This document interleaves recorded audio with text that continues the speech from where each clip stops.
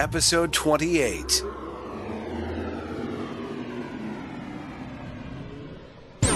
You're listening to Vox Talk, the voiceover industry's #1 podcast, brought to you by Voices.com. It's about voice acting, growing your business, and sharing your knowledge. Vox Talk is a show that you can be a part of. Getting involved is both fun and rewarding. It's time for this week's episode of Vox Talk with your host, Stephanie Ciccarelli. Hey there, this is Stephanie. Welcome to Vox Talk. We've got David Boyle, Colin Campbell, Betty Zoller, and Doug Rain on the show today. So let's get going. The Loop, informing you of news and current voiceover events. In video game voice acting news, Irish-born actor Liam Neeson will lead the voice acting cast for Bethesda Softworks game Fallout 3. Liam, known predominantly for his screen acting work, also has dozens of voiceover roles under his belt, including the Lion Aslan in The Chronicles of Narnia, The Lion, the Witch, and the Wardrobe, audiobook narrator of The Polar Express, and a dozen or so documentary narration credits. To learn more about Liam Neeson's role in Fallout 3, visit the Vox Talk show notes for episode 28 at blogs.voices.com/VoxTalk. In other news, Nancy Wolfson and Anna Buccino treated an appreciative and talkative audience to a class on acting for advertising through their Break Into Voiceover educational series. We were proud to sponsor the teleseminar and are looking forward to future opportunities with the delightful duo. If you missed the teleseminar and hanging out with the North Carolina contingent that attended, you can find out more via a link in our show notes to Bob Sauer's blog.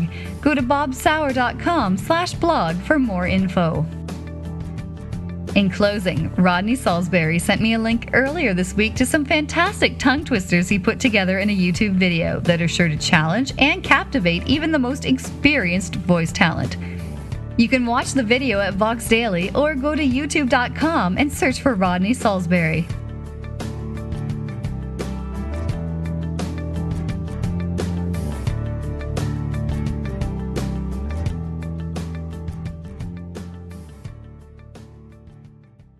The Biz, helping you grow your voiceover business.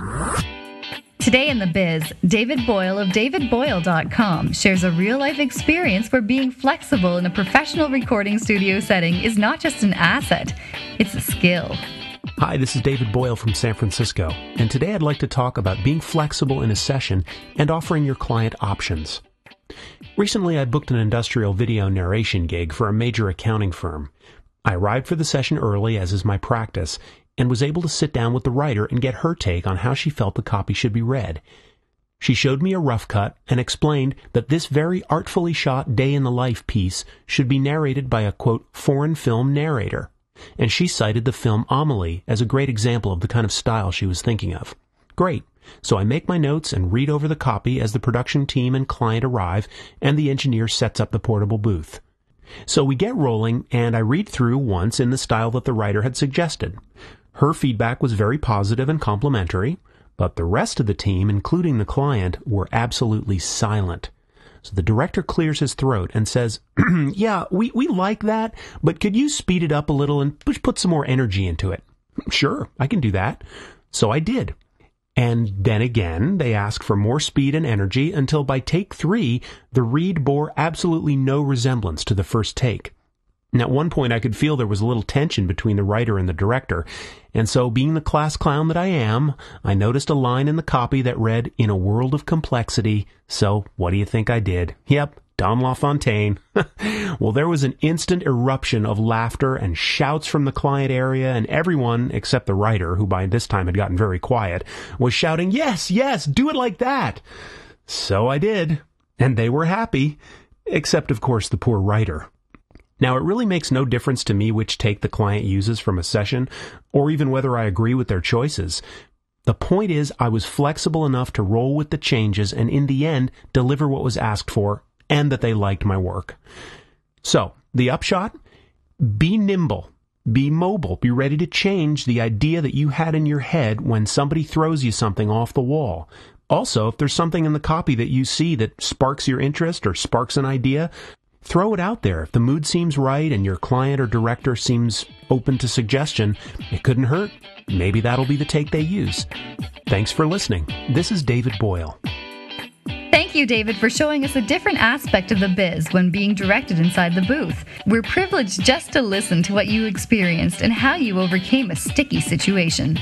This is why they call it voice acting, folks.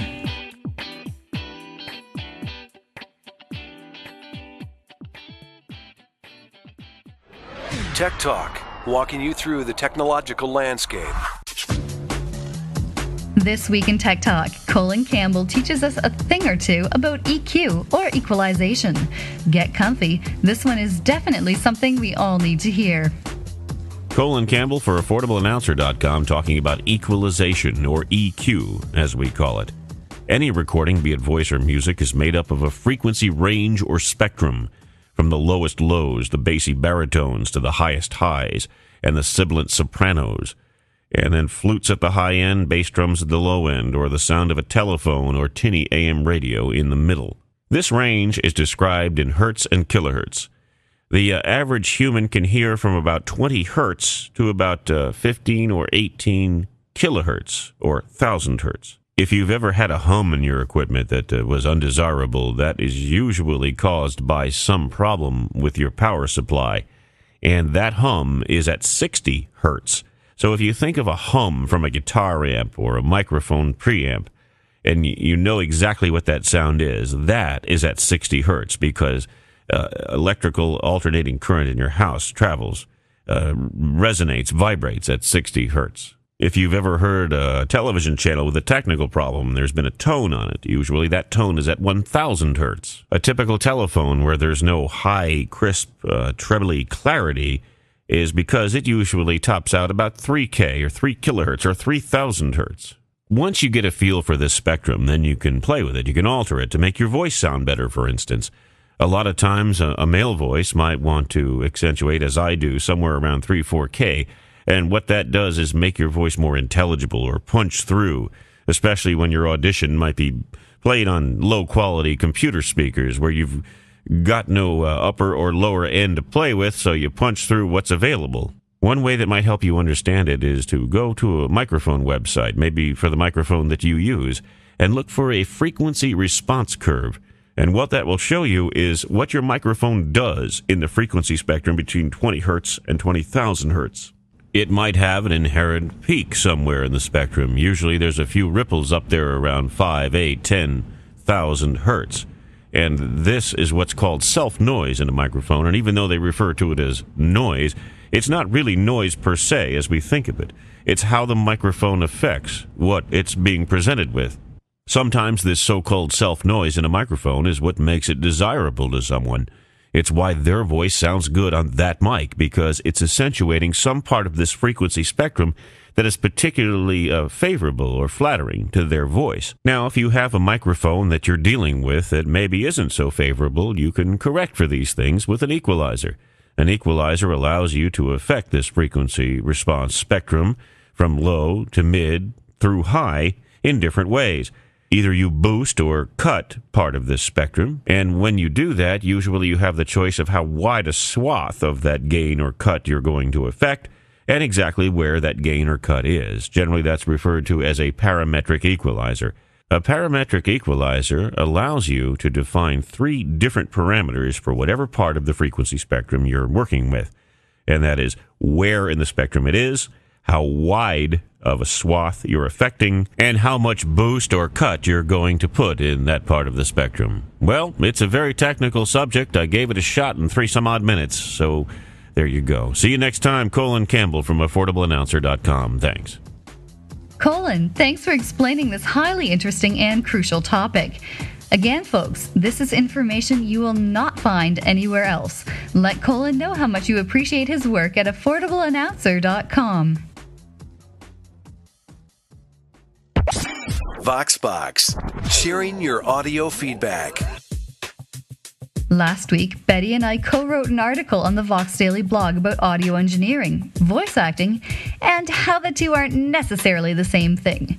Here's Betty. Hi, Stephanie. It was so great being with you in Las Vegas at the Voice 2007 conference where I taught recently, and that was the first time we had met, getting to know one another. And I want to just thank you for the blog you've put up here. I've been thinking about this topic for some time, as I said when I wrote you, and it is so important that those who seek voiceover talents on voices.com understand that they're getting a voiceover talent, in some cases, not an audio engineer, not a person experienced in a recording studio. It is very important to distinguish between a voiceover talent and an experienced audio engineer capable of engineering your project for you. Sometimes a talent is both, like me, and there are many others. Sometimes that's not the case. So choose wisely. We want satisfied clients, and we want satisfied voice talents. And thank you, Voices.com and Stephanie, for helping. Thanks, Betty. Also, I thought it would be fun to bring this episode to a close with another humorous demo submitted by Doug Rain about dentures. Let's take a listen. Attention denture wearers. Has this ever happened to you? Well, this one time I was eating corn on the cob, they popped out, ricocheted off the refrigerator, and took a bite out of the cat. Hey, Mildred, how about you and I take a ride down to the... Oh! I was doing my stand-up act in the Poconos when all of a sudden, patoy, my dentures shot out of my mouth. It was totally scary, man. The guy was talking and his teeth just flew across the room and got stuck in the wall. 'Twas the most disturbing thing I'd seen in me life, other than the time I saw the Teletubbies. Yes, I had to use a knife and fork to perform my work. I really can't afford to have my teeth fall out on the stage during my concert tour. Again. Yeah, we used to call him Vinny the Shark. Now we just call him Vinny the Gums. Yar. Me crew lost all respect for me after they found out these weren't me natural choppers. Yeah, I was playing my trombone and went to hit a high note. Instead, I hit the tuba player, right in the Wiener Schnitzel. Is undependable denture adhesion ruining your life? Try DentuGuard, the industrial strength denture cement. Before DentuGuard, even baby food would make my teeth fall out. But now they hold so well, I can gnaw my way through barbed wire. Unpredictable dentures destroyed my love life. But now the chicks dig me. Thanks, DentuGuard. After I got me dentures, I couldn't eat me haggis. But thanks to DentuGuard, I can eat sheep guts until I burst. DentuGuard, available wherever hardware and blasting supplies are sold. That's a very unique way to showcase character voices and accents. If you like Doug's demo, send him a note at his website, dougrain.voices.com. Thank you for listening. Next week, we'll hear from Betty and Boca and Adam Fox, so stay subscribed. If you haven't yet subscribed to Vox Talk, you can do so through the iTunes podcast directory or subscribe to the RSS feed by email on the Vox Talk blog. You can get there by going to blogs.voices.com/Vox Talk. I'm your host, Stephanie Ciccarelli. Take care and see you next Thursday.